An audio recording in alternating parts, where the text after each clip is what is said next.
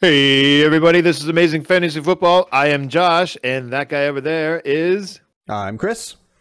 and Chris, he always is. How you doing tonight, Chris? I'm doing amazing. My Cowboys are playing.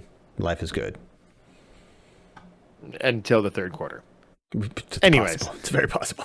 we are recording this during the Cowboys Yeah, I'm Steelers recording game. it, so I'll catch up later. I have it on pause in the other room, so whatever. I'll catch up to it after we're done here. Mm-hmm. So this is week one matchup analysis by the two of us. We did this last year in what we were calling 0 year via stream. Now we're doing it via recording and bringing it to your ear and eyeballs. So exactly, yes. Earballs, that's a thing. I mean, I guess there's like an ear hammer in there and an anvil and a stirrup, but and a tympanic membrane. Okay. How about your eardrums and your eyeballs? How about that? It's a drum, not a ball, right? I got to turn these notifications off. The Wonder Tech is driving me crazy here. Oh, it's on desktop. The notifications keep popping up. Gotcha. So yeah, let's start off with some news. We got a slew of news leading into this week one here. Some of it's That's right. Yeah. In fact, this is the NFL. This is fantasy. This is news is usually bad news. No news is good news, I guess, is the way you're supposed to put it. All right, let's not bury the lead here. Gus Edwards confirmed tore his ACL. In the same practice, within plays or moments of each other, Marcus Peters, cornerback for the Ravens, tore his ACL. That's confirmed also. I'm not sure how many days ago, but Justice Hill, I guess backup running back for the Ravens, tore his Achilles.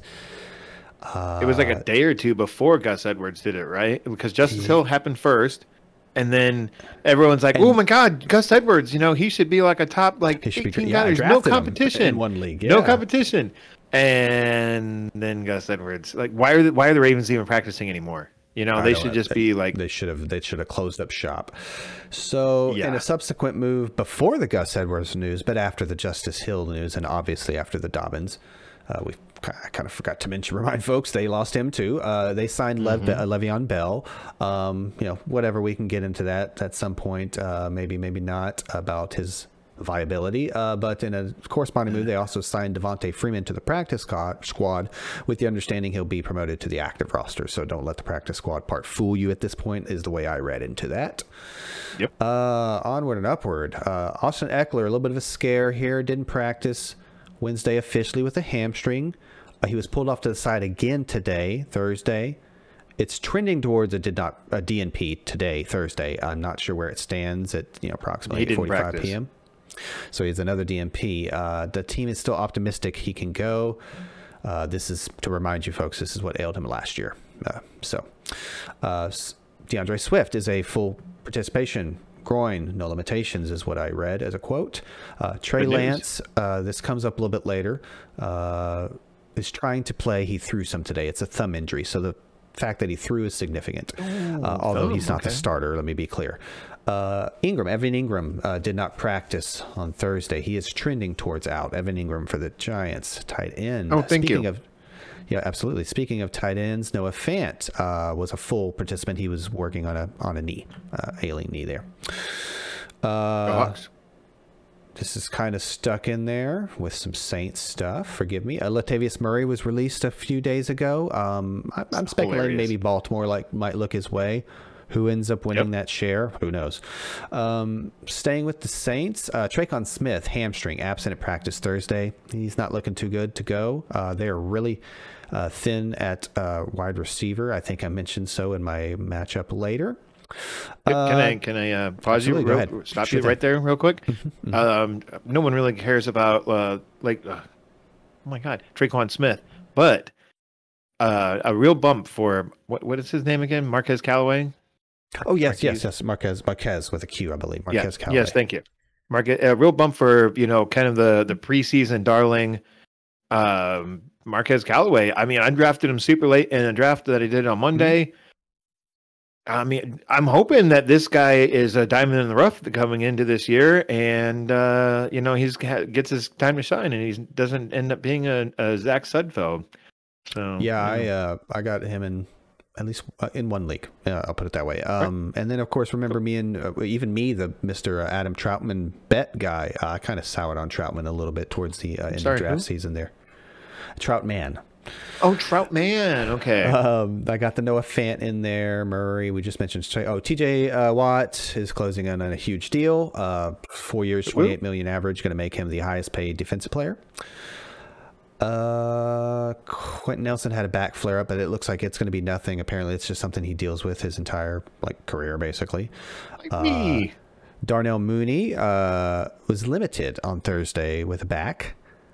Josh Jacobs was limited on Thursday with a toe.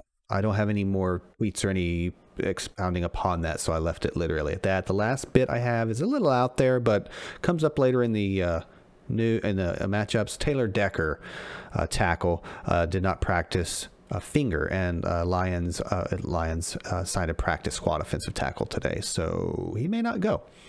I think that's all I got for you, sir. Well, that was pretty darn quick. Let's roll into some matchups here. There you go. Let's start with I almost said the Washington Chargers. The LA Chargers at the Washington football team. Still the football team. Have they decided on a new logo yet? I guess they're just waiting until the next offseason. Or they're just going to see how this sits with the fans. Well, they had narrowed it down to like 3 or 4 or 5 ones, but yeah, none of which were really all that great. But I was like, all right, just keep with the football team. But whatever. Let's start with the visitors and the LA Chargers quarterback Justin Herbert. I'm going to give him 3.5 stars. If there has been a strength for the Washington football team over the last 2, 3, even 4 years, it has been their defense. I mean, I'm expecting that to continue. The defensive front is really scary. Supposedly they upgraded their cornerback situation. According to PFF, they kind of, like I read an article where they ranked they had 5 different tiers for a lot of these defenses going into this season, and Washington football team was ranked as a tier 1 defense. If you drafted Herbie early, you really kind of have to temper your expectations here. The Chargers did really beef up their offensive line this past offseason, but still 3.5 stars for Herbie. Let's move along to Austin Eckler. I wrote this up before he was sidelined with a hamstring injury. And I mean, guys that have hamstring injuries, they can flare up. They can be very reoccurring. Looking at you, Kenny Golladay. Looking at you, Alshon Jeffrey. Smith. Yeah. Yep. So I'm giving Austin Eckler 3.5 stars. I was all over this guy in preseason, but this is a really rough matchup. And last year they only allowed 14 rushing touchdowns, which is not exactly Austin Eckler's forte either. So yeah, I mean that's less than 1 rushing touchdown per game. And held back to Herbie too. Washington football team only allowed 21 passing/receiving touchdowns too, which is Eckler's specialty is catching the ball, and then only 21 receiving touchdowns over a whole season. Also not that great. So 3.5 stars for Austin Eckler, assuming he goes. Tune in to Sunday to our stream, which you can check out in our YouTube feed. Just go to youtube.com/fantasy football, or not slash, but search Amazing Fantasy Football in YouTube, and we will pop up and go to the video feed. And that's where you can find our stream where we do injury updates, last minute injury updates, some last minute lineup questions, which it's week 1. You shouldn't have that many lineup questions, but sometimes, oh my God, Kenny Golladay is not going to play or something. That's not news. I'm giving an example. But yeah, check us out. We start, what do we start? Example. 10 a.m. Central Time, right? Yeah, we're doing 10 to 12 Central, approximately, right? You'd think we'd have this nailed down after, I don't know how many weeks and times in a row that we've done this. But we've been good. We've been live by 10 a.m. Central. So do the math for the time zone, folks. Yep. We don't know where you live, so you have to figure it out yourself. It would be weird if we did. We have a ticker on the bottom. List everybody. Go ahead. I'm kidding. Go. Moving along, I already did Austin Eckler, so let's move along to Keenan Allen. He's really the only wide receiver that I'm going to talk about here, but let's not get ahead of ourselves. Keenan Allen, 4 stars. I mean, I know I only gave Herbie 3.5, but the quarterback and wide receiver don't always correlate 1-to-1 as far as points. Usually the quarterback scores more. but it is possible for the wide receiver to have more value than quarterback, yada yada. It's going to be a rough matchup. I wanted to go into like their corners and everything, but they kind of added and subtracted some corners and was having a hard time digging up some information on them. It's going to be a rough matchup for Keenan Allen, but I think by the end of the day, it's good. Keenan Allen is going to show why he's Justin Herbert's primary target. He's going to be peppered with targets all game long. Even if he is covered, Keenan Allen will find a way to come down with the ball to at least give you some fantasy value. I mean, he probably drafted him as your wide receiver 1, if not maybe your wide receiver 2, kind of depending on how you drafted. But yeah, like I said, Mike Williams, Josh Palmer, Jalen Guyton, Jared Cook. I'm not really in on any of them for this game. It's like I said, I keep saying it's a rough matchup for him. Palmer, I like the rookies, like long-term prospects, and Jalen Guyton splashed at times last season. That's great. So does Mike Williams, but I'm not starting any of them as of right now. Let's move along to the home team, and that would be the Washington football team with quarterback Ryan Fitzpatrick. Last season, the Chargers allowed the 9th fewest passing yards, but the 13th most passing touchdowns. Interesting. I have been touting Ryan Fitzmagic as my late round quarterback to target and draft and start week 1.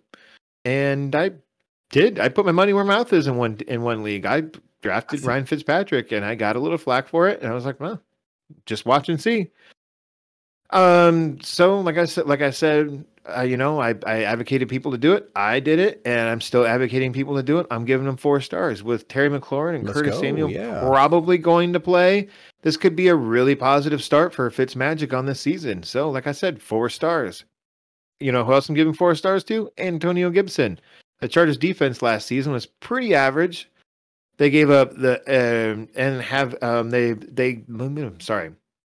Like I said, they were pretty average. They're giving up the 15th, the 14th, and the 14th most yards, touchdowns, and yards per attempt.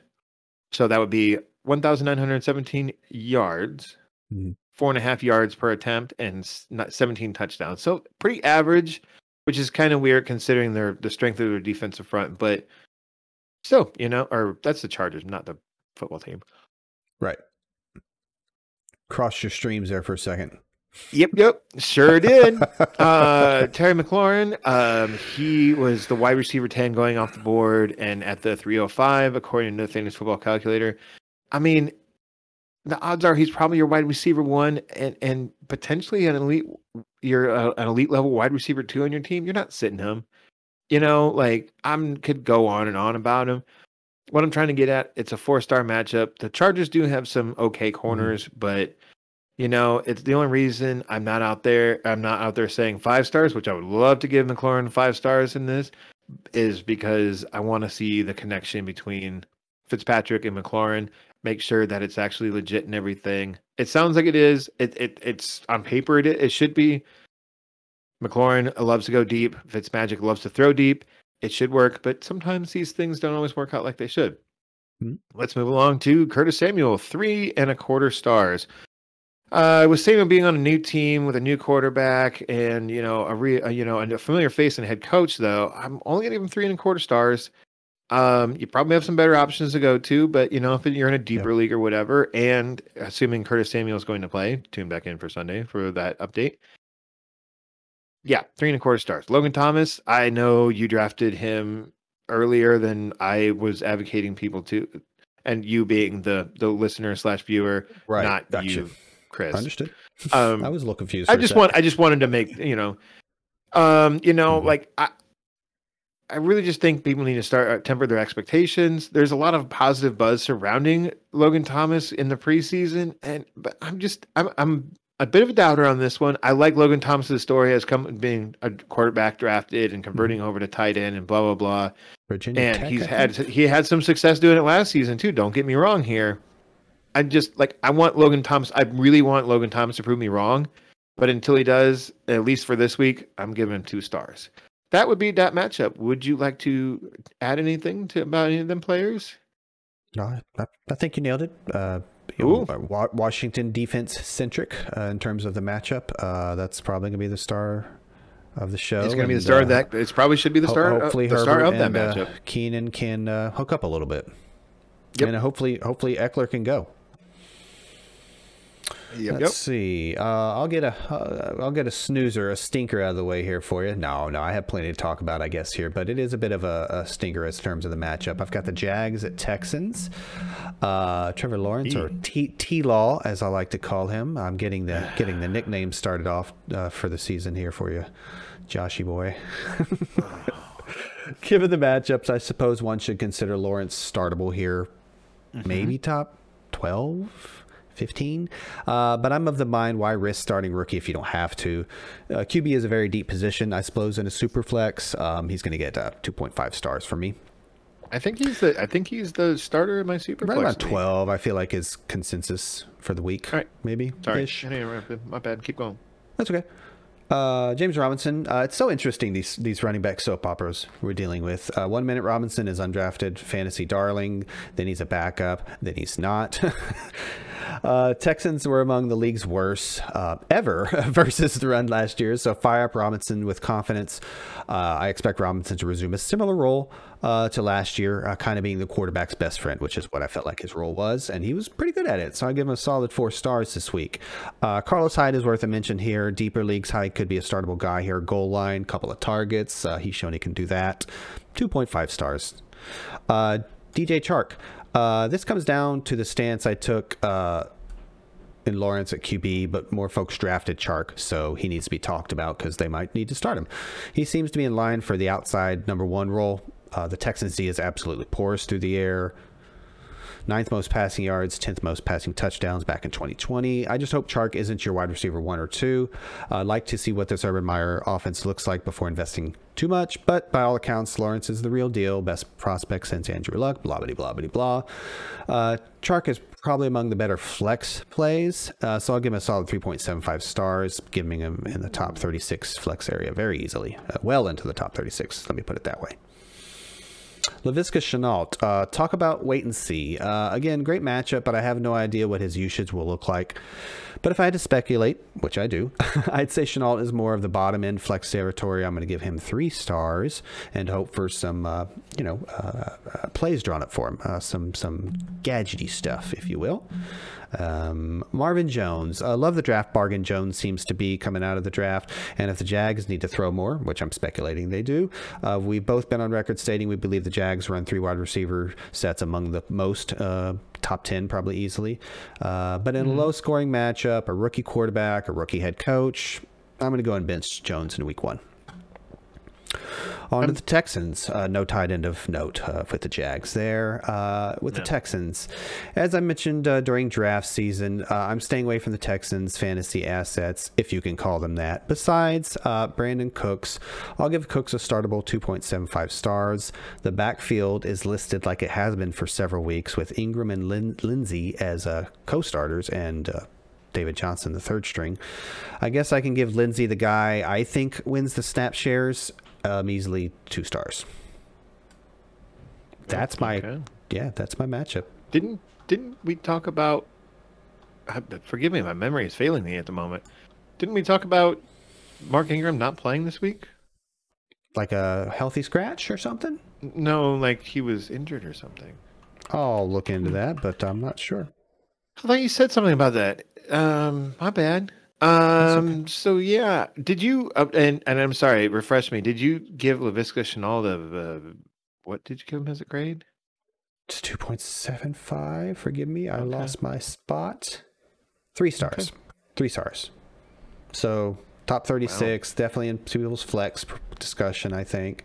Yeah, I looked up his ADP and he was wide receiver 35 going up the board. So I guess that's. Well, I feel like maybe I'm a little off there in terms of like I didn't think folks necessarily have to start him, so I'm kind of in that flex worthy territory.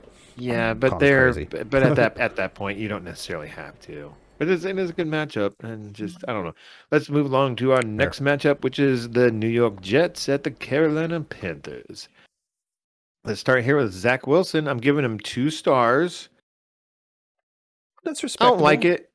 I don't like it. Last season, Carolina had a very average defense, like kind of top to bottom. There is room for the young Panthers defense to improve, which everything I read is that like young, very like I think if memory serves correct, I didn't read this anywhere. I'm just going off top of my brain, but like last year, their defense was like the youngest, like by average age in the entire NFL as far as defense. So yeah, I like.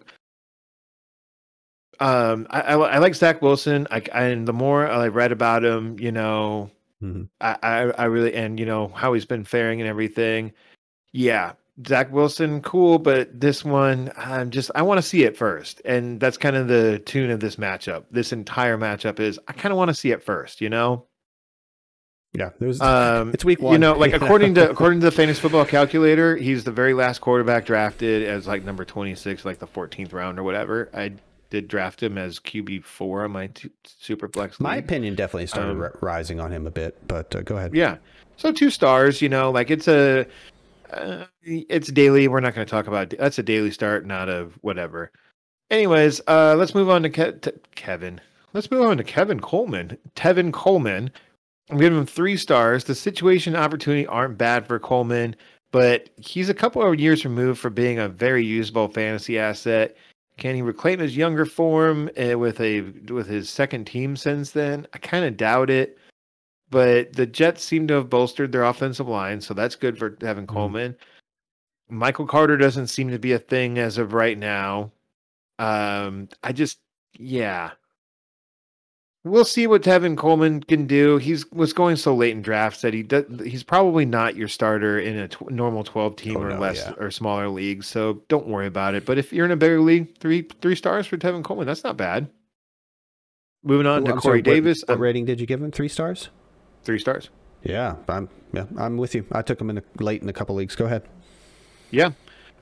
Corey Davis, I'm giving you 3.5 stars. Call me a sucker for believing this preseason hype on Corey Davis, but it sounds like legit chemistry between Zach Wilson and Corey Davis. Maybe this is Corey Davis just needed to get away from Tennessee and kind of get out of the shadow of A.J. Brown. Maybe the previous Titans regime just never was really using him properly. I don't know.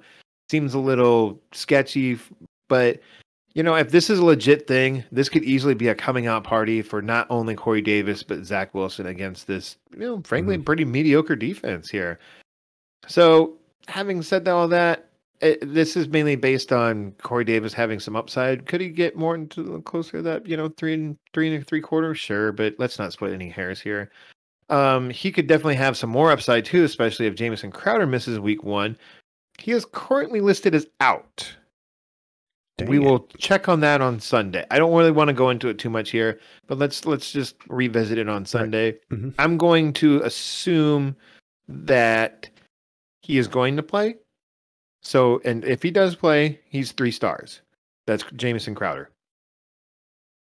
He could be a target hog once again this season. That's kind of been his entire role, even hailing back to his Washington football team days before they were called the Washington football team. I'm not sure how they let him go, but whatever. He ended up landing with the Jets, and he's been pretty solid with that team ever since. It's outside of injuries. So, despite missing 4 weeks last season, Crowder ended up as the wide receiver 38 last year. That's pretty low, but you missed 4 games too. That's not bad on a really bad team. I bet his average is close to top 24.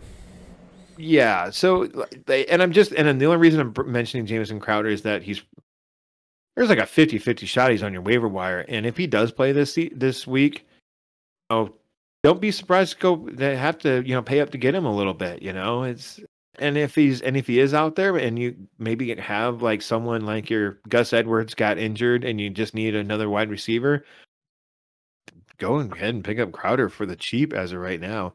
Elijah Moore, I'm moving on to you with 1 star.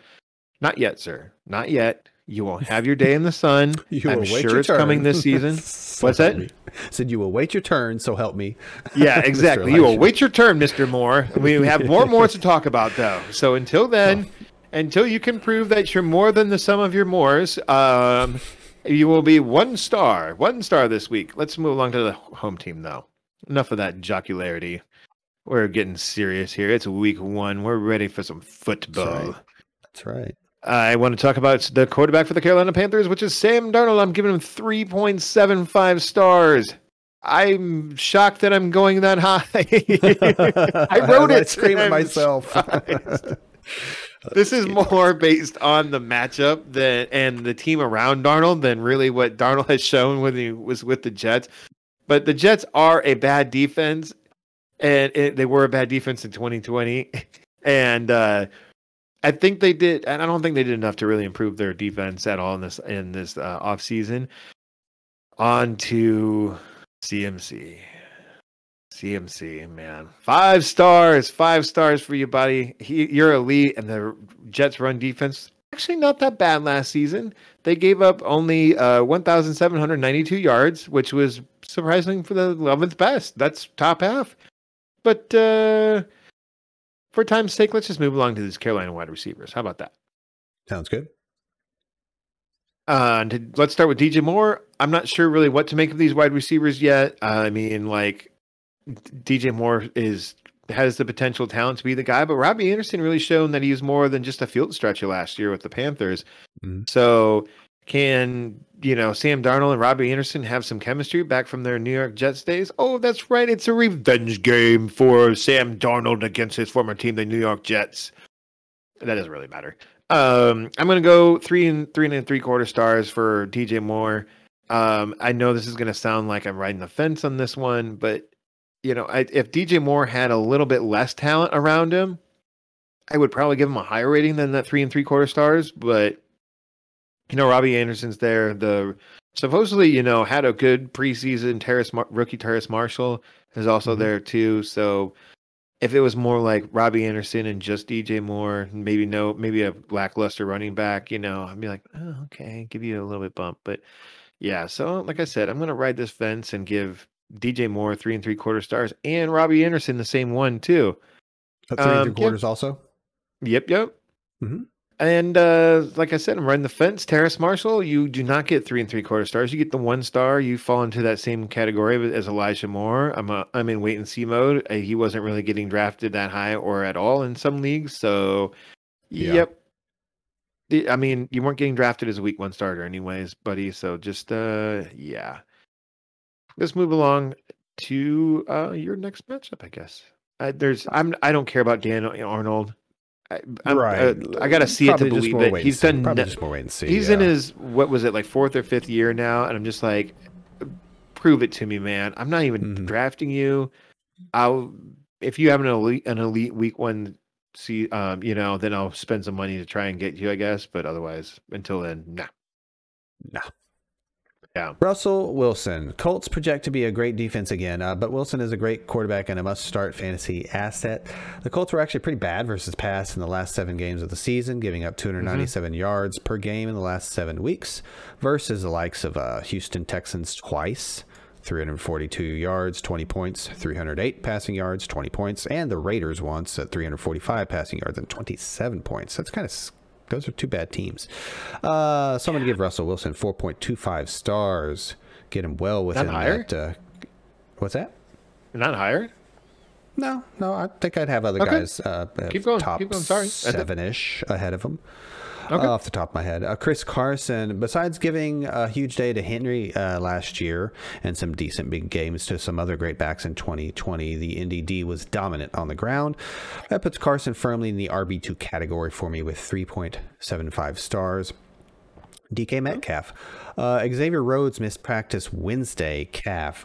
We didn't include him in the news, and I don't have a Thursday update for him. Let's move along with that. Still, DK's a stud. 4 stars if Rhodes goes. 5 if not. We're starting Metcalf pretty much wherever. Lockett, similar story here. I expect some passing volume from Wilson in the Seahawks. 3.5 solid stars if Rhodes goes. 4 if he doesn't. Gerald Everett was an off-season tight end sleeper given his new situation. As I stated, I expect Seattle to attack through the air, but Indy was pretty stellar versus fantasy tight ends last year too, so I'm just going to give him kind of that borderline, like top 15 tight ends. Maybe you throw a dart at him if you need a start. 2.75 stars for Gerald Everett. On to the Colts. Carson Wentz was set to practice in full Wednesday. In fact, I think I have read an update since these notes. I think he's a full go. I think he is the starter and he's a full go. Sorry, I'm remembering that meme you sent me, or that GIF. About. Yeah, right. Sorry, keep going. I have to believe if he practices, he plays. So that, again, these notes are slightly old. Wentz is in that borderline risky top QB2 territory, given his offensive line, meaning that's a benefit to him. Play caller, and besides that, his wide receiver weapons aren't the best. So, but again, why risk it unless you're desperate in a super flex? So I'm going to give him a 2.25 stars. Jonathan Taylor. Many folks are probably leaning on Taylor. I know I'm excited to see his usage. I think Taylor got more banged up last year than we realized, and they held him back a bit in terms of carries and targets. Even at his lowest, though, when he was leaving that sour taste in our mouths, he was still catching everything thrown his way. And last I checked, the Colts don't have the best wide receivers, so I expect them to kind of lean on Taylor on the ground and through the air. Seahawks were 5th best in rushing yards given up last season, so maybe they do throw a little bit more to Taylor and Hines. As mentioned earlier, did I mention it? Yeah, I think I touched on it real quickly. Quentin Nelson, he seems like he's gonna be fine. His back tensed up a little bit. Taylor gets his carries and targets as the Colts try and keep the ball out of Wentz's rusty hands. 3.75 stars for Jonathan Taylor. Nyheim Hines, there was some offseason hype about the type of season Hines is in store for. Targets and receptions are his role, obviously. Seattle had the second most passing yards in 2020, but most of that was to wide receivers. I did look and see that Chase Edmonds has 2 nice games against him, through the air more or less. I'll give Hines a respectable / optimistic 2.75 stars to get him in your maybe top 36 flex category there. Not much on Michael Pittman, given my Wentz take here.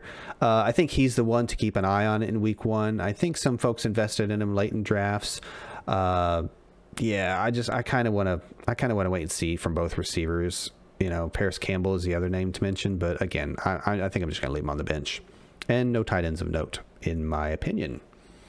I'm going to start with the what's that? A couple things. I think the guy to watch for in week 1 is Paris Campbell, not Michael Pittman. Everyone has glad I mentioned him, about Paris Campbell. Are you playing him though? Or are you flexing him? No, but you said the guy to watch, cool. And I personally think it's Paris Campbell. Another thing is that the Colts have no left tackle. Their left tackle is more or less dead right now. They're putting a cardboard cutout out there. That shouldn't. Just remember that, folks, when you see maybe Jonathan Taylor or Nyheim Hines trying to rush off to the left, or Carson Wentz just getting blindsided by... Or heck, maybe you just see the back stay into pass block a bunch, and we're not getting these receptions that I'm prognosticating. Yep, that's out there. So just food for thought. Let's move along to the Arizona Cardinals at the Tennessee Titans. Starting with the away team, as I like to do. Kyler Murray, I'm giving you a rare 5 stars this week. 5 stars. In 2020, the Tennessee Titans gave up the 4th most passing yards and 2nd most passing touchdowns. I don't know how you don't give Kyler Murray 5 stars with that. Thank you for agreeing with me. I'm just like, I read that. I'm like, okay. I forget how bad they were. Yeah, they were really bad. On to James Conner, 2 stars. Tennessee had a really average run defense and was middle of the road as far as yards given up, but gave up the 10th most rushing touchdowns. The biggest question is, how are these backs going to get used? Is it James Conner? Is it Chase Edmonds? I'm going to go ahead and give Chase Edmonds the edge and give him the 3-star rating, whereas, I'm just to mention it again, James Conner, I give him 2. Which is more just desperation, sure. Whatever. I drafted Gus Edwards and now I need a guy. James Conner, I guess. I wish I could be more confident with these guys, but I figured I was going to take a little bit of a stand on this one. Edmonds is maybe the more talented guy at this point, and James Conner is just more of a guy. Maybe. I hope not. I mean, he's got a good story going behind him, surviving cancer and all that. But yeah, prove it to me, buddy. Prove you can stay healthy. Let's move on to Nuke. That is DeAndre Hopkins. I'm giving him 4.5 stars. It's a great matchup, you know, blah, blah, blah. I gave Kyler Murray 5 stars, but I mean, that's also just kind of like, it's not going to be all Nuke. Christian Kirk, Rondell Moore, AJ Green's all going to get some targets and some usage as well. I would love to see one of those three pull above the others in this game. I really hope one of them does, just to have some clarity. But until then, I'm going to keep talking like this, and maybe I'm going to give them 1 star each, perhaps. For sure, I am definitely giving them all three of those guys 1 star. Nuke, 4.5 stars. Let's go to the home team with the Tennessee Titans. I'm giving Ryan Tannehill 3.75 stars. The Cards surprisingly gave up the 10th fewest passing yards per game at 226.4 last season. That's not bad. That could spell some trouble for Tannehill, as I always have a concern with him being the quarterback in the Tennessee Titans, and he hasn't needed like super gaudy, sexy numbers to be fantasy relevant. He's efficient. That's what he is. And you know, AJ Brown is one of the most efficient receivers in the league, and yada yada. Oh, I'm sorry, and not yada yada. You know, Tannehill's weaponry looks a little bit different. There's no Jonnu there. It's just Anthony Firkser now. And there's no Corey Davis, the guy who I just talked about. It's Julio instead. I'm going to, not to get ahead of myself, I'm giving 3.75 stars to Tannehill because maybe it's one of those just straight up Derrick Henry games, you know? And speaking of him, I'm going to move along to him and give him 4.5 stars. It's a great matchup for Henry. The Cards that gave up the 11th most rushing yards per game last year at 125.5. And if Derrick Henry gets somewhere close to 125 yards, how is there not at least 1 touchdown in there? You know, he's a mountain with legs, and he can run fast once he gets going. Let's move along to Tannehill's pass catchers here, and let's talk about some AJ Brown. I'm giving him 4 stars.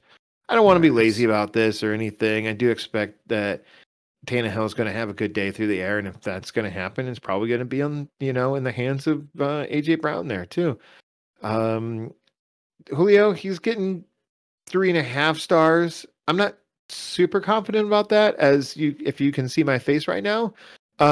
This is more in the sense that I think that Julio still got enough magic left in the tank to have at least a pretty good season this year, assuming he stays healthy. And this is not a great defense, but it's also not a terrible one either, as I alluded to earlier. So I would just want to see how Julio's going to play out in this offense. Hopefully, Tannehill does get to throw it enough to kind of show, is Julio just going to be Corey Davis, or is he going to be like, Julio only at 80%, given age and whatever. Anthony Firkser, normally I wouldn't even bother mentioning him now, but don't be surprised if he becomes a waiver wire suggestion next week. He's just one of those guys. Keep an eye on What's your next matchup, Chris? My next matchup is the Vikings at the Bengals. Kirk Cousins, for me, is solidly in the QB1 / streaming territory, no doubt. This Bengals defense was bad last year, and particularly on the ground, 4th most rushing yards in 2020. I expect Vikings' potent offense to get it going on the ground like they love to do, and that will help facilitate a relatively high-scoring game here. 47.5 points is the over-under. Vikings had 8th most passing yards in 2020. I'm going to give 4 stars to Kirk Cousins. I like him as a start this week very much. Dalvin Cook. Start Cook. I'm going to give him 5 stars for the reasons listed above. I like you said, I hate to be lazy there, but it just ties right in with the Bengals being a really bad defense, and the Cook is where the offense runs through. Justin Jefferson. I am in love with both receivers this week. Similar reasons. Here's a little note here. Bengals cornerback Trey Waynes has been ruled out. Hamstring. They're not missing much. Yeah, right. Well, he has not played a game for Cincinnati since signing a 3-year, $42 million deal last offseason. So fire up your mini wide receivers with confidence. No Irv Smith, remember. It's Herndon in his first game as a Viking. And Tyler Conklin, did that guy used to be a tackle? Or is he just a new tight end? Okay, it's just a similar name. Okay, it's a similar name to an older. He was getting a little bit of preseason, real. I found that out a little bit preseason buzz.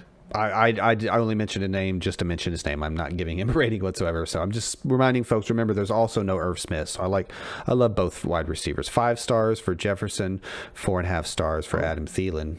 Whoa. That's your Vikings, folks. Joe Burrow. Too many cards stacked against Burrow to begin the season. Injury, coming off injury. O-line, the guy they drafted at offensive tackle in the 2nd round is looking very busty, you might say. Instead of drafting Penei Sewell in the 1st. Yeah, right. Instead of drafting Penei Sewell in the 1st and a different wide receiver in the 2nd, I am benching Joe Burrow. Joe Mixon. Mixon plays a position you have to start at least 2 of, and he will get work. That's what it comes down to. No, I'm just kidding. Also, he's a very talented guy. The Vikings defense is almost completely new, so I read. But just because Jackson Carman, the aforementioned offensive tackle, is not looking great for the Vikings. That wasn't the only kitchen sink they threw at the offensive line. Riley Reif is there too. That should help a bit. Also, remember, Giovanni Bernard is gone. I'm going to give a really solid 4.25 stars to Joe Mixon. Yours and my favorite, Tiggins. Oh yeah, more nicknames. I ended up with Mr. This is T. Higgins, by the way, folks, just for clarity. I ended up with Mr. Tiggins in quite a few leagues. The Vikes defense is almost... I said that already. Wow, that's great. But they do get Daniel Hunter back, even though they've got a new roster. He's actually one of the new additions because I don't think he played much, if at all, last year. Still, I see Tiggins as the number 1 for Burrow, and the Bengals are going to have to throw. So I'm going to give him 3.5 stars to get him in your lineup there, probably.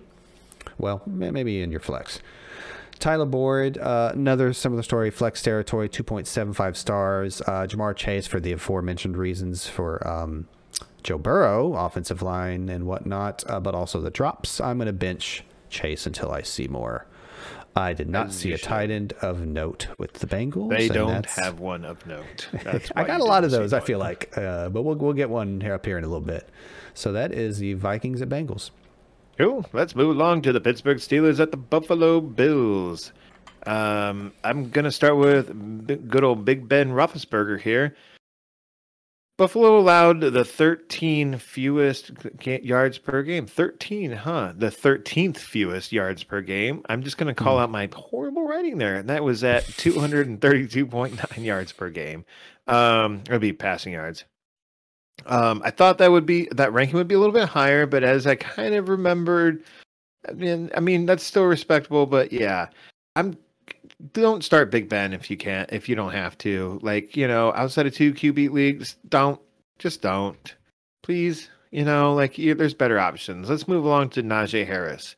I'm gonna give him 3 3/4 stars. I'm not that big onto Harris, but opportunity reigns supreme in fantasy football, right? Right.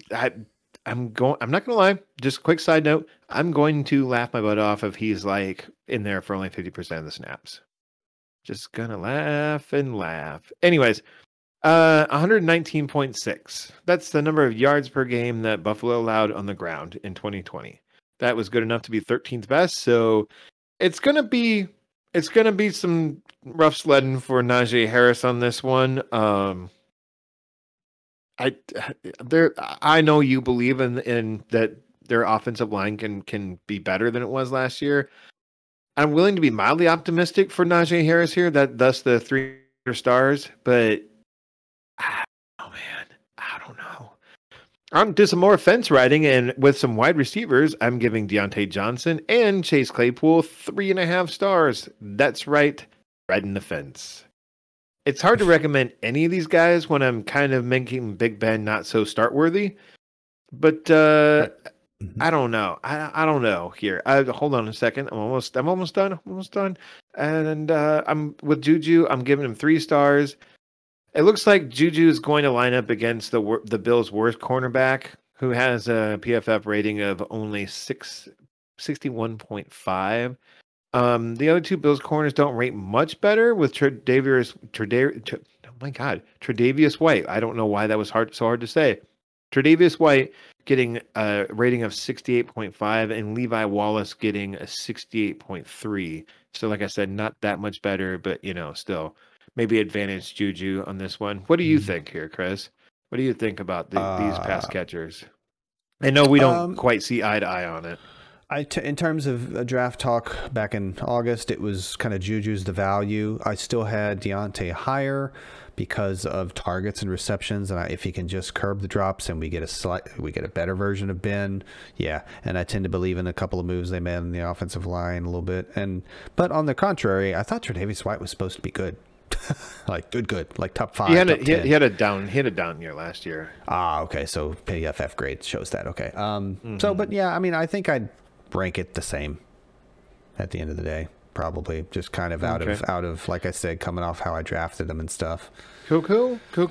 On to the Bills the Bills side of the ball and their quarterback Josh Allen. I'm giving him 4 stars. This should probably be a lower rating.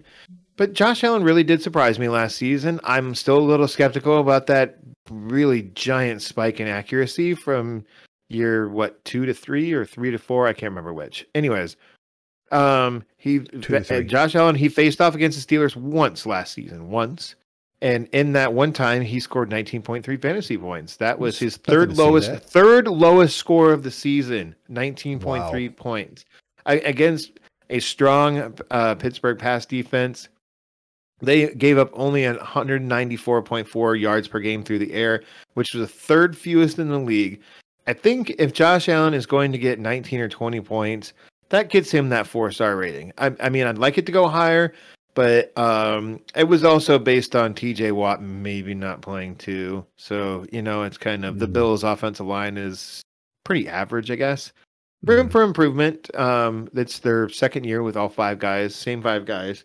So there is room for improvement, but let's move along to the Mr. Devin Singletary here. I'm giving him 2.5 stars. That's not a great one. That's more of a desperation flex, but you drafted him late enough that you probably don't have to start him anyways. The Steelers gave up 111.5 rushing yards per game last season, which is good enough to be 11th. That's pretty solid actually to go along with their third best I said passing defense. So, and according to Fantasy Football Calculator, like I said, Singletary is the RB38 coming off the board. That's pretty don't have to start kind of territory. I'd really like to avoid starting either one of these guys. So it would be Singletary. My next guy up is Zach Moss until we get some better clarity of what's going to actually happen. Is Zach Moss just ineffective this offseason because of injury? Hard to say. Sounds like he's going to play. But until then, I'm giving him 1 stars because once again, can't write. Yep, that's why I said 1 stars plural. I was just going to roll with it. No, I said it on purpose because I wrote it wrong. You did. I know. From what Sean McDermott says, indicates that Singletary is going to be the primary back, but also don't forget, folks, that Matt Breed is also there, and it sounds like he's maybe going to get some work too in a game. I smell a rat, but until maybe week 2, keep Zach Moss on your bench. Don't remember a month ago when Zach Moss was the bee's knees. Remember 5 days ago when it was Zach Moss not looking so good. Yep. On to Stephon Diggs. I'm giving him 4 stars. Whether Diggs gets Joe Hayden or Cameron Sutton, either one are easy matchups for Diggs considering, neither one of them are easy matchups. Having said that, neither graded out as elite corners, but just good corners. And Diggs is Josh Allen's favorite target, and rightfully so. I'm not really sure which one made each other better. I don't know if it was like they just like both of them just kind of elevated each other into like elite status last season. I mean, Diggs was good in Minnesota. Don't get me wrong. He was the reception of the Minnesota Miracle, which I was there for, and it was freaking awesome. Yeah, it really was, and it was really freaking awesome. That stadium erupted. That safety made an awful play on Diggs. Oh my God. I have never seen anything like that in person. It was crazy. Anyway, so like I mentioned before, we're talking about Josh Allen. The Bills did play the Steelers last year, and in that one, I said that Josh Allen scored 19.3 fantasy points. Well, Stephon Diggs, he scored 19.1. So yeah, I'm pretty positive that Diggs can do it again. Emmanuel Sanders gave Davis 1 star. Maybe Emmanuel Sanders deserves something more like maybe a 2, but I don't know. I kind of want to see their workload, and it's week 1, folks. It's really hard to say what's going to happen in every individual matchup and everything. We'll have a more clearer picture, I think, after week 1 and a little bit less, hopefully less fence riding. Hopefully we get some clarity on some situations there. So, what's your next matchup, Chris? Clarity is the story for the first 2 or 3 weeks of the season, in my opinion, but especially first week. Niners, that is the 49ers at Lions. Jimmy Garoppolo / Trey Lance. We'll just throw him in there for fun because it looks like he wants to kind of throw him in there, but I don't think you have to worry about that this week. Lance is limited, but he throws. It's important to mention because it's his finger, as I mentioned at the top of the show with the news. But if I'm the Niners, why risk it? Why put him out there for some running plays or this or that? Let's just leave him on the bench. So you get a healthy, arguably 100% healthy Jimmy Garoppolo. This is the week to start him. So I gave him a solid streamer rating of 3 stars. Let's get into the better stuff here. Raheem Mostert. As per usual, the Niners will want to establish the run, and the Lions were among the league's worst, believe it or not. They have the 5th most rushing yards given up and the most touchdowns given up on the ground, 27.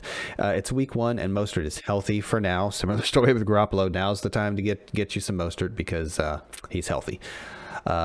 You play him in this matchup. I'm giving him a solid, not more than solid. I'm giving him a great 4.5 stars. Trey Sermon. Sermon might get some looks. So basically, I expect the Niners to run the ball and run it some more and pretty much just put the game away in that manner. You might see more running volume because of that reason. So you might see Sermon come in because we all know they don't like to give Mostert more than like 15, 16, 17, 18 carries max. So yeah, keep your eye out for him. I gave him a kind of a optimistic 2.75 stars. So in a pinch, if you want to flex him, low end flex, albeit, go for it. Brandon Aiyuk. In every game in which he received 8 or more targets, which would be half of his games, 6 out of the 12 games he played, he scored 1 touchdown and racked up 70 receiving yards or more in all but 1 game. And in that 1 game, he had 16 targets, 10 catches, and 119 yards. Now, that was with an unhealthy Kittle in and out of the lineup, but it was also with an unhealthy Jimmy G in and out of the lineup. Just a horrible injury-riddled season for the Niners. So I think Aiyuk has shown us that he's the number 2 option behind Kittle. Detroit gave up the 3rd most passing yards and the most passing touchdowns with 38 in 2020. That's going to be 4 stars for Brandon Aiyuk. Deebo Samuel, because of the Niners leaning on the run and Deebo being the 3rd or 4th fiddle, I'm going to put him on the bench. Kittle is the obvious guy we want to look at here. 5 stars for the reasons listed above. He is the offense runs straight through him. Enough said there. Let's move on to the Lions and Jared Goff. I'm confident Dan Campbell, being a tough-nosed old school head coach, is going to want to establish the run. And given the weapons he has at receiver, I think he's going to lean heavily on Swift and Hawkinson. Swift practiced in full, as we mentioned at the top, so he's good to go. No limitations. A tough matchup for him, though, versus the Niners. I'm going to give 2 stars to Goff. There's a little bit on Taylor Decker I mentioned at the top of the news. If he's out, I'm just benching Goff altogether. I guess 2 stars is almost a bench regardless. DeAndre Swift, again, keep an eye out for Decker. If you can't punch or hold as an offensive lineman, he just can't go. I think Swift will be leaned on through the air also, and on the ground if they can keep it close. 3.75 stars for DeAndre Swift. Jamal Williams has been a bit of a darling of mine and Josh's as draft season winded down. Williams will be involved for sure. I'm excited to see his week 1 usage, but for now, given the tough matchup, I'll be conservative and leave Williams out of the flex conversation with 2.5 stars. I'm benching the wide receivers in week 1. It's not worth risking. Again, they're going to lean on these other 2 stars. TJ Hawkinson is a must start at tight end 1. The offense, as I mentioned, should run through him and Swift. That's 4.5 stars there for Hawkinson. And that is the Niners at Lions. Let's move along to the Cleveland Browns or the Kansas City Chiefs. It's a rematch of last year's round 2 of the the AFC playoffs. You're only starting Baker in 2 QB leagues, and even then, there's potentially better options. In the playoffs back in January, Baker's stats were 23 for 37 for 205 yards 1 touchdown, 1 interception. Not exactly the greatest stat line. I mean, it's kind of a theme for like every single Browns player is that it's not all that great. So I'm giving Baker 2 stars here. Like there's potential for Baker to be a real diamond in the rough quarterback pickup in like one quarterback leagues, a real diamond in the rough quarterback pickup off the waiver wire after like week 1 or 2. So he is a marginally good week, and I don't remember what his matchup is for week 2. Anyways, let's move along to Nick Chubb. 4 stars for Mr. Nick Chubb. Nice. This is based solely on Nick Chubb's talent and the Browns' offensive line. Having said all that, in the aforementioned Chiefs game last year in the playoffs, he had only 69 not so nice rushing yards, 5 targets, 2 receptions for 4 receiving yards. Not good. Not good. The one thing is that the Chiefs did give up 122.1 yards per game on the ground last season, which was good for 12th most. So there's potential there. There's potential for Chubb and Hunt in this one. Like I said, I'm giving 4 stars to Chubb. Kareem Hunt, though, I'm giving you 2 3/4 stars. I thought if you thought Chubb's stat line was bad for that playoff game, here's Hunt's 6 attempts, 32 yards, 1 touchdown. All right, got yourself a touchdown, 1 target, 1 reception for 2 yards. Yikes. For those keeping score at home, that's about almost 10 fantasy points, and that 6 of those are based on that touchdown.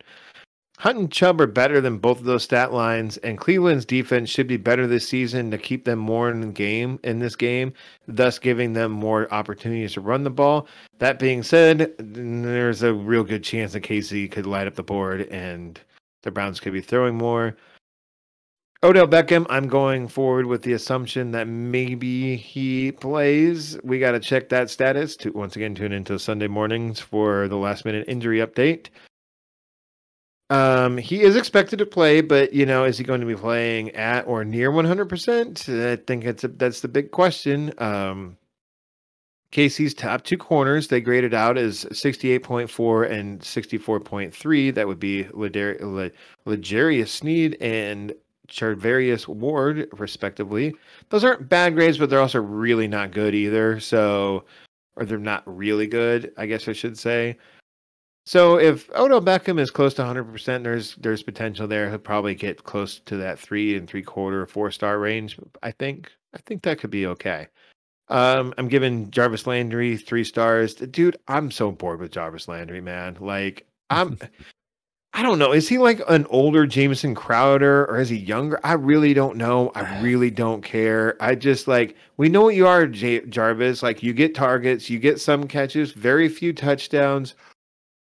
Oh, I'm just bored with you, man. Just bored. 3 stars though. Donovan Peoples-Jones, I'm giving you 2 stars. This could be bumped into like the 3.5-star territory if Beckham isn't available to go. I know it's week 1, and you're not normally looking for guys to make spot starts in your lineup, but if you do need one, DPJ could be a pre-week 2 waiver wire darling.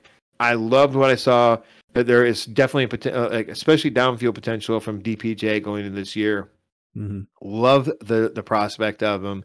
Just keep that name in mind, folks, that he might pop off this season. This is only his 2nd year, too. Austin Hooper, David Njoku, Harrison Bryant. You know what all those guys have in common, Chris? What? They all get a 1-star rating, and they are all Cleveland Browns tight ends. Let's move along to Patrick Mahomes. Your 5 stars, blah, blah, blah. It's Patrick Mahomes. You don't need to know anything about it. You're starting him. He's an elite level quarterback. CH sounds like he's going to play on Sunday. Once again, tune into Sunday for the last-minute injury update. While the Browns had a below-average pass defense last season, which is weird, their run defense was 9th best, giving up only 110.8 yards per game. That is much better than their pass defense. I'm not sure if CH is going to be fully healthy coming back from a high ankle sprain that he had like 2-3 weeks ago. And it seems like the Browns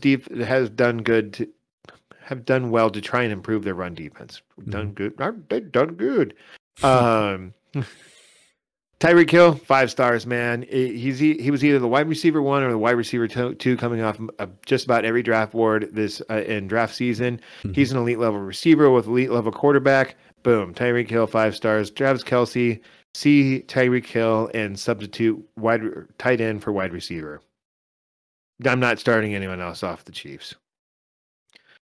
Was that matchup, Chris. What else you got for us? What's your next one, man? Let's keep moving. Eagles at Falcons. Jalen Hurts. I am just not a believer in the real-life talent of Hurts. I think this season is an experiment for the Eagles. I think the Eagles are hoping to get a high draft pick. But in fantasy, you have to look at Hurts. Still, I see him as nothing more than an outside of the top 12 guy. 2.5 stars based solely on his rushing. If he proves me wrong through the air, he instantly becomes a top 12 guy weekly, probably. He doesn't even have to be spectacular through the air, just serviceable, and get Devonta Smith the ball. Miles Sanders, despite any misgivings about Sanders' health or his receiving share, he is a guy that will touch the ball on the ground at a reasonably high tick, and he's paired with a rushing quarterback. Falcons were actually pretty good versus the ground game in 2020, 6th least rushing yards. But then again, their defense was so bad. Why run on them? They were so bad versus the run. They were so bad versus the pass last year. Why run on the Falcons? That's right. But Dan Quinn is gone, and here we are. So that kind of sums it up there. Sanders gets into my top 24 with 3.75 stars. Devonta Smith. Smith is the only receiving weapon I would consider here. But given my distrust in Hurts and the 2 tight ends in the way, I'm going to bench Devonta Smith, but I really want to see something from him this year. Onward to the tight ends I just mentioned a little bit. Zach Ertz / Dallas Goedert. Good luck trying to figure out which one gets the red zone looks, although it's probably Goedert. I'll take a desperation flyer on Ertz involvement because of involvement between the 20s in the short to intermediate passing game and a full PPR, I guess. 2.5 stars for Ertz and bench Goedert. On to the Falcons. Philly was pretty good versus the pass last year, not versus the run, but I see Atlanta as a passing team this season. So Ryan is in play as a streamable top 15 guy. He's whatever, 3 stars.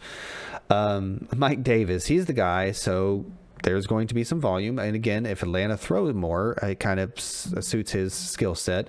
He never had over 20 carries or 100 rushing yards all season last year, but had some high target gains with success through the air, and that helped your fantasy team. So I think Atlanta uses him in that way. 3.25 stars for Mike Davis.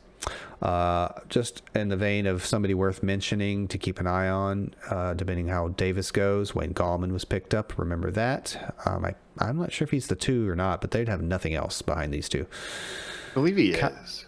Yeah, I think he should. I think he should be if he's not. Yeah, I think it'll work its way out if it's not, but I bet you're right. I'll look it up right now. There you go.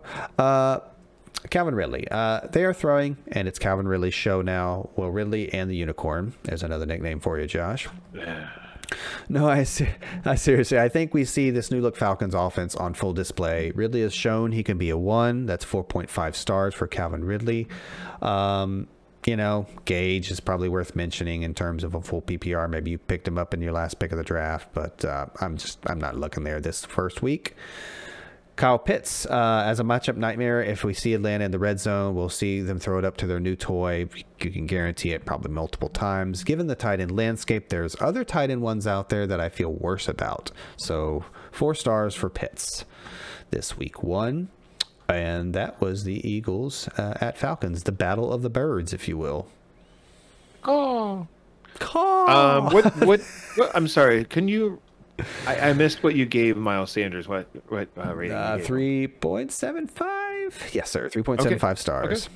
So right in that it's 20 to 24, I think, ish. Right before I get into my next matchup, I think it's worth mentioning that usually when running backs have a rushing quarterback, they're not going to catch the ball a whole lot. Rushing quarterbacks tend not to check down to the running back there. They tend to take off more when they get into trouble instead of like staying in the pocket and just dumping it off. Right. That's hard to say that that's what's going to happen. But the receiving back is Boston Scott, in my opinion. I mentioned his injury and his lack of receiving share being concerns. Mm-hmm. That's what gives. All right. Let us move along to the boringest game of the week, and that is the Denver Broncos at the New York Giants. As of Wednesday morning, this is the lowest over-under of the week at 42 points, according to some Vegas website. I didn't write the website down, but it was like Vegas odds or whatever.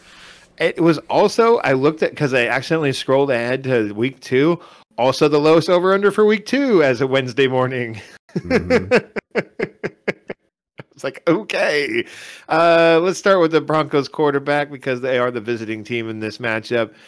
The best thing that could happen for Teddy is that this team shifts to more of a West Coast style of attack. While you don't necessarily want Teddy to have an excuse to throw more short passes, it's what he does best. But still, last year the Giants passing D was smack dab in the middle as far as their 237.9 yards per allowed through yards per game allowed through the air. I remember it being better than that, but whatever. Let's keep rolling. It's an average to above average Giants D going against an average quarterback. 2 stars for Teddy B. Let's move along to Melvin Gordon or young Javonte Williams, whatever you want to call him. Old Javonte Williams. I hate to be a fence rider on this subject, but I'm going to do it again, Chris. I'm going to do it again, and you can't stop me unless you edit this and you're like, and I'll give him this. But with the Giants only allowing 111.4 yards per game on the ground last season, which was good for 10th best, this doesn't look to be like the greatest matchup for Mr. Gordon or Javonte Williams. Okay, so like just for easy numbers, let's assume that they split that workload evenly and they each get 55 yards. Not very good. And even if you give one of them or even both a touchdown, it's still only 11.5 points, you know. I'm going to give Melvin Gordon 2.5 stars. Let's move along to young Melvin Gordon. Javonte Williams. Old Melvin Gordon didn't really wow me last season. He looked like he lost a step, while Javonte Williams, young Melvin Gordon. I've now confused myself, Chris, with my own nicknames. I'm giving the advantage to the youth of Javonte Williams. 3 stars to him. Writing more fences here, Chris. On to the wide receivers. I almost said something on the Melvin Gordon one, I think it was. I almost chimed in and was like, hello, fence. Said something along those lines. That's all I got. Yep. Writing more fences here. Jerry Jeudy, I did give the edge to Courtland Sutton on this one, not to, skip ahead here. This is all based on which receiver is going to get the heavy dose of James Bradberry, which is the Giants' best cornerback, and he was PFF's number 7 cornerback last year with a grade of 79.8. So I'm giving Jerry Jeudy the 2 3/4 stars because I think that the young buck and Jerry Jeudy gets the Bradberry treatment, whereas Courtland Sutton, who could go up against Adoree Jackson, who I couldn't find a PFF grade on him. He was a first-round talent that Tennessee drafted 4 years ago. When he's been on, he's been great. When he's been off, he's a liability. So I'm going to give Courtland Sutton the edge and 3 3/4 stars. Flip those ratings if you think it's going to be Bradberry on the veteran Courtland Sutton. Just one of those things. It's kind of up for opinion. Let's move along to Noah Fant. Go Hawks. This is assuming that Fant is going to play on Sunday, which it sounds like he will. I don't really have much else to say other than Fant is pretty much a pure pass-catching tight end, and with some consistent quarterback play and Fant being healthy, or at least hopefully healthy by Sunday, I'm going to give him 3 3/4 stars. On to the Giants. Not a ton to talk about here. Daniel Jones bench, I'm not even going to go into whatever I have written down on him. It's Daniel Jones. The offensive line is bad. Saquon Barkley, 3 3/4 stars. It sounds like Saquon's good to go for week 1. Did you see anything in the news that would indicate anything Everything's else? indicating he's fine. Okay. Yeah. Let's keep moving with Saquon here. Surprisingly, last season, Denver had the 8th worst run defense, giving up 130 yards per game. That's great for Saquon. Too bad his offensive line is the worst. Literally, PFF has ranked them as their worst offensive line going into the season. This is them throwing money and draft picks at this line too. So potentially a good matchup for Saquon. Bad offensive line, supremely talented running back. Sounds like a recipe for I don't know. I do not know. I can't. I'm going with it. Like I'm giving Saquon's talent the edge and 3 3/4 stars. If we have a better offensive line, this could easily get up to a 5-star here. But let's move on to Kenny Golladay. I'm giving him 3 stars. The Broncos have plenty of talent at cornerback. I always screw that up. with highly thought of rookie Patrick Surtain out of Alabama, I believe. Newly acquired corner from the Bears, Kyle Fuller, and Ronald Darby, who I believe was on the team last year, and he is just returning for a second year with the Broncos. But don't hate me if I'm wrong. It could be his first season, too. I don't remember, and I didn't bother looking it up. I'm pretty sure this is his Ronald Darby second year. What if I already hate you? That would be the apt emotion to have when dealing with me. Golladay battled yet another preseason hamstring injury. He looks like he's going to go in week 1. I like Golladay as a player, not in this matchup with Daniel Jones as a quarterback and going up against a potentially 3 deep at some really solid cornerbacking, albeit one of them is a rookie. All the other Giants pass catchers, yawn, don't care. Chris, what's your next matchup? I've got Packers at Saints. Aaron, as they like to call him. That's the last one, I swear. It's not going to be, then that's fine. I know it's not going to be, and I'm just dealing with it. That's how I started my notes. How many nicknames? I'm just kidding. I mean, Aaron Rodgers, he's a must-start guy. 4.5 stars. It's a good defense in the Saints, but expect a shootout probably. I have the over and under. I didn't put it in my notes. Aaron Jones. Love Jones' receiving share. He'll see this year. It's a 37-30 Saints win. I played last year. Aaron Jones. So it's 37-30. Saints won. Aaron Jones went 16 for 69 on the ground. Nice. Last year with 1 touchdown. So I expect him to see more through the air with Jamal Williams gone as a whole on the season. So I'm going to give him the benefit of the doubt in week 1 also. 4.5 stars for Aaron Jones. Desperation flex, 2.75 stars for A.J. Dillon, if you want to go that route. Yeah. Adams, I don't have his stats from the game last year, but he's Devontae Adams. You drafted him in the first round. You're going to play him. You know what his stats were? Great. Yeah, exactly. 5 stars there. Marquez Valdes-Scantling, if you feel desperate, Josh has been a little high on him. I wanted to mention his name. Give him 2.25 stars. The other receiving weapon, or should I say wide receivers, Allen Lazard, Randall Cobb, who knows? We'll see. And even with MVS, I mean, it's just wait and see, really. Robert Tonyan is a much more interesting option. Saints are a good defensive unit, but a little sus versus tight ends last year. 4.25 stars for my boy Robert Tonyan. That's a little aggressive, but I like him this week very much so, especially given that high-scoring game they had last year versus the Saints. On to the Saints. Jameis Winston, going back to a lot of quarterbacks we talked about today. A little bit of wait and see. You probably don't need to start him. Maybe as your QB2, low-end QB2 in a super flex, maybe a 12-team super flex. I can see it. I'm going to give him a flex-worthy 3 stars for that reason. I'm rooting for the guy this year. Taysom Hill, yeah. I mean, his name is only worth mentioning that he is not eligible at tight end or receiver or running back or any other odd position this year. We'll see how much he comes in and plays that gadgety role. Maybe they deal him to start somewhere. Who knows? I'll just bench him for now, even in a super flex. Alvin Kamara. The offense should run through him. Last year, he ran for I guess it was only 6 rushes for 58 yards on the ground, but that's not why we draft Alvin Kamara in the top 5, top 10, whatever. He caught 13 of 14 targets for 139 yards and 2 touchdowns last year versus the Packers. 5 stars for Alvin Kamara. As we touched on in the beginning of the show, Tre'Quan Smith, not at practice Thursday, hamstring. He's been known for hamstring issues. He's also been known as a barf receiver too. Yeah, exactly. So Marquez Callaway, the new hotness. Let's just call it what it is. He is in play as a flex, no doubt, based solely on volume and Winston's propensity to throw through the outside. Here's the other guys on the. Here's the one guy I want to mention. Your guy, who's the receiver you like, the short guy that returns kicks and stuff. Deontay Harris. He's really short.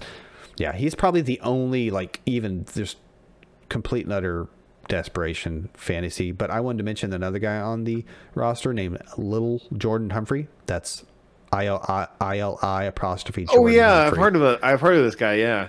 Do you want to guess how tall he is? How big he is? How little he is? 5'7".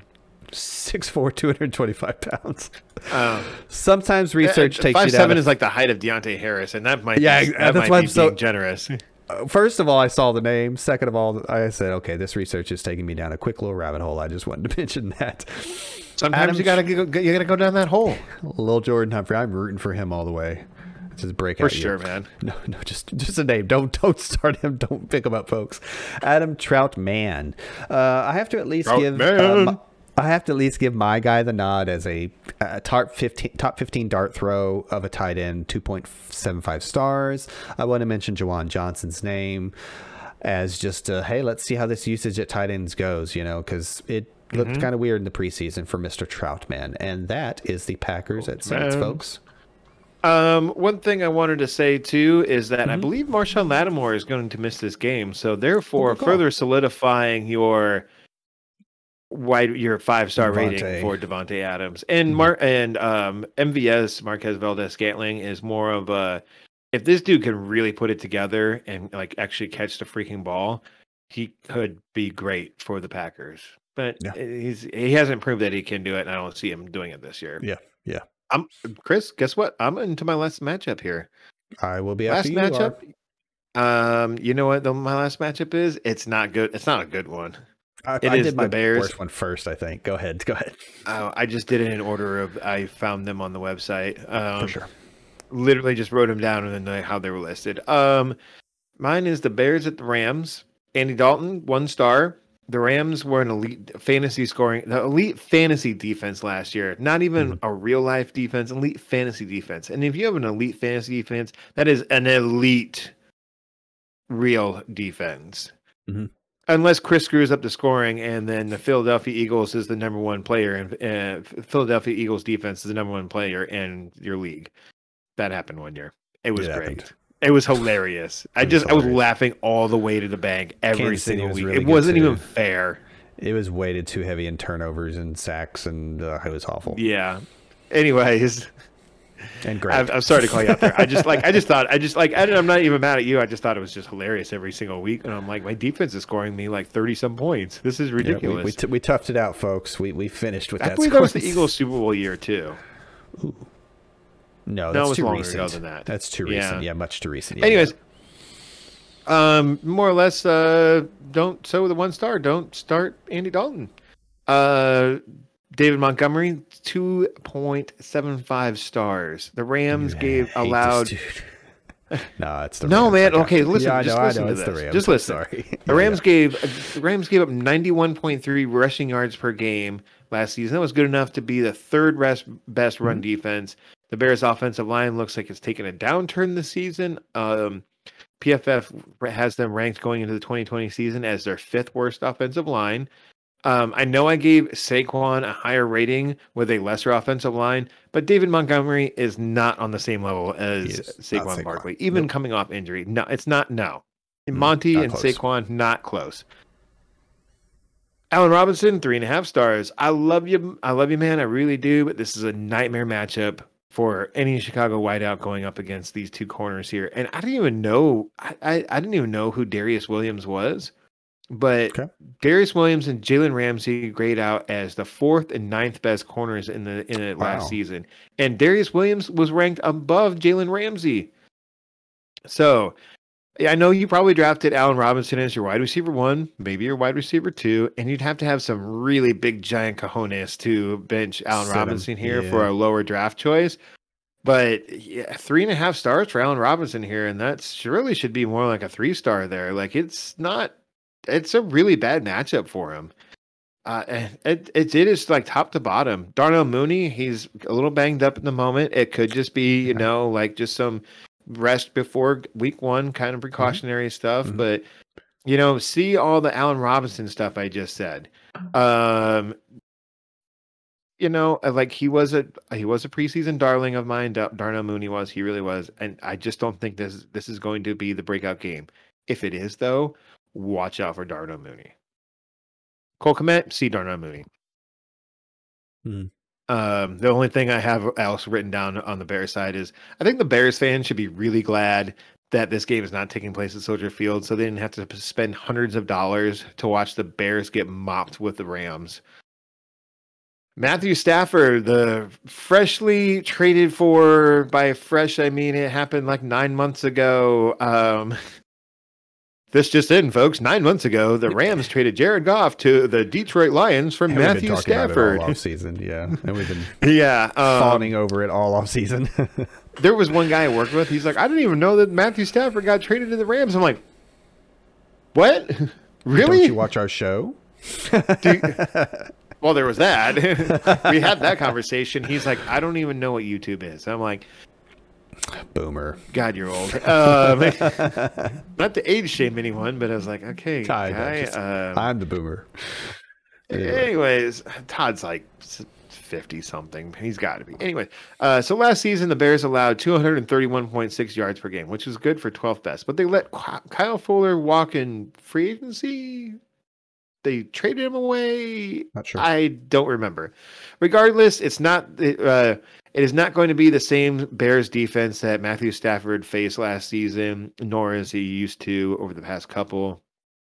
Stafford has a better wide receiving core last year, and at least at bare minimum, a sideways move as far as offensive lines go. Ground game, Matthew Stafford don't need no stinking ground game. I love this matchup for Stafford. If I didn't say it before, I will say it once again. 4 3/4 stars. Just not quite elite. Not quite elite. I'm just giving him that just a little bit touch away from being elite. Darrell Henderson, I'm giving you 3 3/4 stars. The Bears were just middle of the road run defense last year. If Henderson gets about 75% of the 113 rushing yards per game that last year, maybe catches a pass or two and squeezes out a touchdown, that's pretty solid RB2 numbers, if not a little bit closer, getting close to that RB1 territory, right? Mm-hmm. Robert Woods. Hey, Fence, how's it going? I'm Josh. I think we know each other rather well now. We're talking about Robert Woods and Cooper Kupp here. 4 stars for both of them, and I even have that written into my notes right there about riding the fence again. I'm sorry. If the Bears had better corners, or if they had one that was really good in coverage and one that wasn't, I would probably give one of them the upper hand versus the other. But at the moment, it just looks like they're pretty evenly matched, and I'm really hoping that this game does one of two things. It gives us some clarity on which one Stafford prefers over the other, or, and this is what I really, really hope, is that they're really both really good. And then it just doesn't matter, and it's just Cooper Kupp, Robert Woods, 4 stars, 4.5 stars, whatever, all season long, because I'm hoping for the best for both of these guys. I don't want to ride the fence all season. I just want both of them to succeed because I love Matthew Stafford, and I would have his babies. If it were biologically possible, Matthew Stafford, you can always email at amazingffb@gmail.com for me to have your babies if it were genetically possible. It'd be so great if the lower thirds popped in right at that time. Email address. Onto the Rams tight end, Tyler Higbee. I'm giving him 3 stars. Roquan Smith might be called upon to help cover Higbee. He graded as PFF's. There you go, Matthew Stafford, right there. It's actually not the email, but go ahead. It's the well, you can contact Chris on Twitter, and then he'll get a hold of me. Like I was saying, Roquan Smith might be called upon to cover Higbee, and PFF graded him out to be the number 4 linebacker as far as his coverage rating, not his overall rating, but his coverage rating. And that was a grade of 84th, so that's not bad at all. That might give Stafford some problems getting Higbee the ball, but by no means is this a bench grade, so you shouldn't feel great about Higbee this week, but you also shouldn't be like, maybe I should look elsewhere. That's all my matchups, Chris. What's your last one, man? My last one is the Dolphins at the Patriots. Tua, I should probably give him a better grade. I just kind of put wait and see versus this Pats defense. Wait and see. Wow. Talk about, okay. I rode the fence a lot in this episode, and you rode the fence by not even. I'm second guessing it now. I think he has to be in the. What do you originally have? Riding top 15, top 12 territory. 2.75 stars. Myles Gaskin, volume is the key here. Dolphins will be throwing on the road versus a good Pats D. Keeps them in the top 24 area with 3.5 star. I mean, I say they're throwing, but I think it's he'd be better off, but he'll still squeeze in the top 24 here with 3.5 stars. Remember, no Will Fuller, folks. He is suspended for the first week of the season. Devontae Parker. And also remember, Stephen Gilmore is on PUP and out till at least week 7. No Gilmore, no Fuller. I'm going to give Devontae Parker a flex-worthy 3 stars. I'm going to wait and see with Jalen Waddle. Bench grade. No other wide receivers worth mentioning there. Gesicki is really more the pass catching option behind Parker. Want to try that one again? Yeah, right. Pass catching option. There you go. They did meet last year. I think he must have, the other game he missed because he played 15 games must have been the other Pats game because they're in the same division. So he only played the Pats once. 3 catches for 30 yards last year in 1 game versus the Pats. But again, Gilmore doesn't cover tight ends, but Gilmore is out. I think it makes the defense a little less good. And plus the tight end landscape for Gesicki. So 3.75 stars for Gesicki. Yep. We're not talking about starting Mac Jones in week 1. And really there's going to be kind of a theme here with the New England Patriot weapons besides Mr. Damien Harris, darling of ours here on the show. Dolphins were middle of the road versus the run last year. I like Harris to get the bulk, if not the vast majority of the work on the ground. Heck, give him Cam's goal line carries from last year and you probably get a chance at a couple scores. I like Harris in the RB1 top 12 this week as a healthy, he's healthy for now. 4.25 stars. So that's pretty aggressive there, folks. James White, full PPR, throw him in your flex if you got no choice, but it's week 1. I'm sure you have better choices. Give that 2.5 stars. Remember, N'Keal Harry was put on the IR, so he's going to miss a minimum of 3 weeks with an upper body injury. So you have to throw out the names Nelson Aguilar, Jacoby Myers. Do we have to? I just did, and that's all I'm going to do. I'm not going to start him. Same story with the tight ends. That's the matchup. I'm not touching these tight ends right now. Henry is probably the better inline guy. Jonnu's more on the move as an H-back. I feel like that probably gives Henry the nod for a red zone target or 2. So, sure, throw him in desperation. I like other names better, though. You want to do a quick ice cream bet on Jonnu Smith versus Hunter Henry week 1? No, because I hate them both, and I don't want to play them. Come on, do it. Nope, not doing it. All right. All right, let's wrap it up. You're weak. All right. So, folks, that has been our week 1 matchups. You might be like, what about the Baltimore Ravens and the Las Vegas Raiders? Notice how I got it right and I said Las Vegas. So I noticed it. We're going to be doing that one on our Sunday stream, which, as we mentioned in the beginning of the show, you can check out 10 a.m. Central Time on YouTube, not Twitch, YouTube. Just go to YouTube, search Amazing Fantasy Football, and go to the video segment. And once we have gone live, just click on that, and you can pop in with some last minute lineup questions. You can say hi. You can tune in to Wonder Tech's, general tomfoolery that he likes to do in our chat. And there's that. If you are listening to us in podcast format, you can check us out on YouTube, of course, like I just mentioned. And if you're watching us on YouTube, we are available pretty much wherever podcasts are available. Even old Ronnie back behind the old Casey's General Store. He'll have your podcast too, if that's what you want, where you like to get your podcast. Like say you're going there to get your cooking podcast, and you're like, well, I might as well check out that Amazing Fantasy Football there too, Ronnie. He'll be like, I got you covered, man. I got you covered. And you can get us there. We don't recommend you go to Ronnie for a podcast. We recommend that you go literally anywhere else. But if that's where you want to go, cool, whatever. Until next time, folks, I am Josh. That guy over there is Chris. Later. Go Cowboys.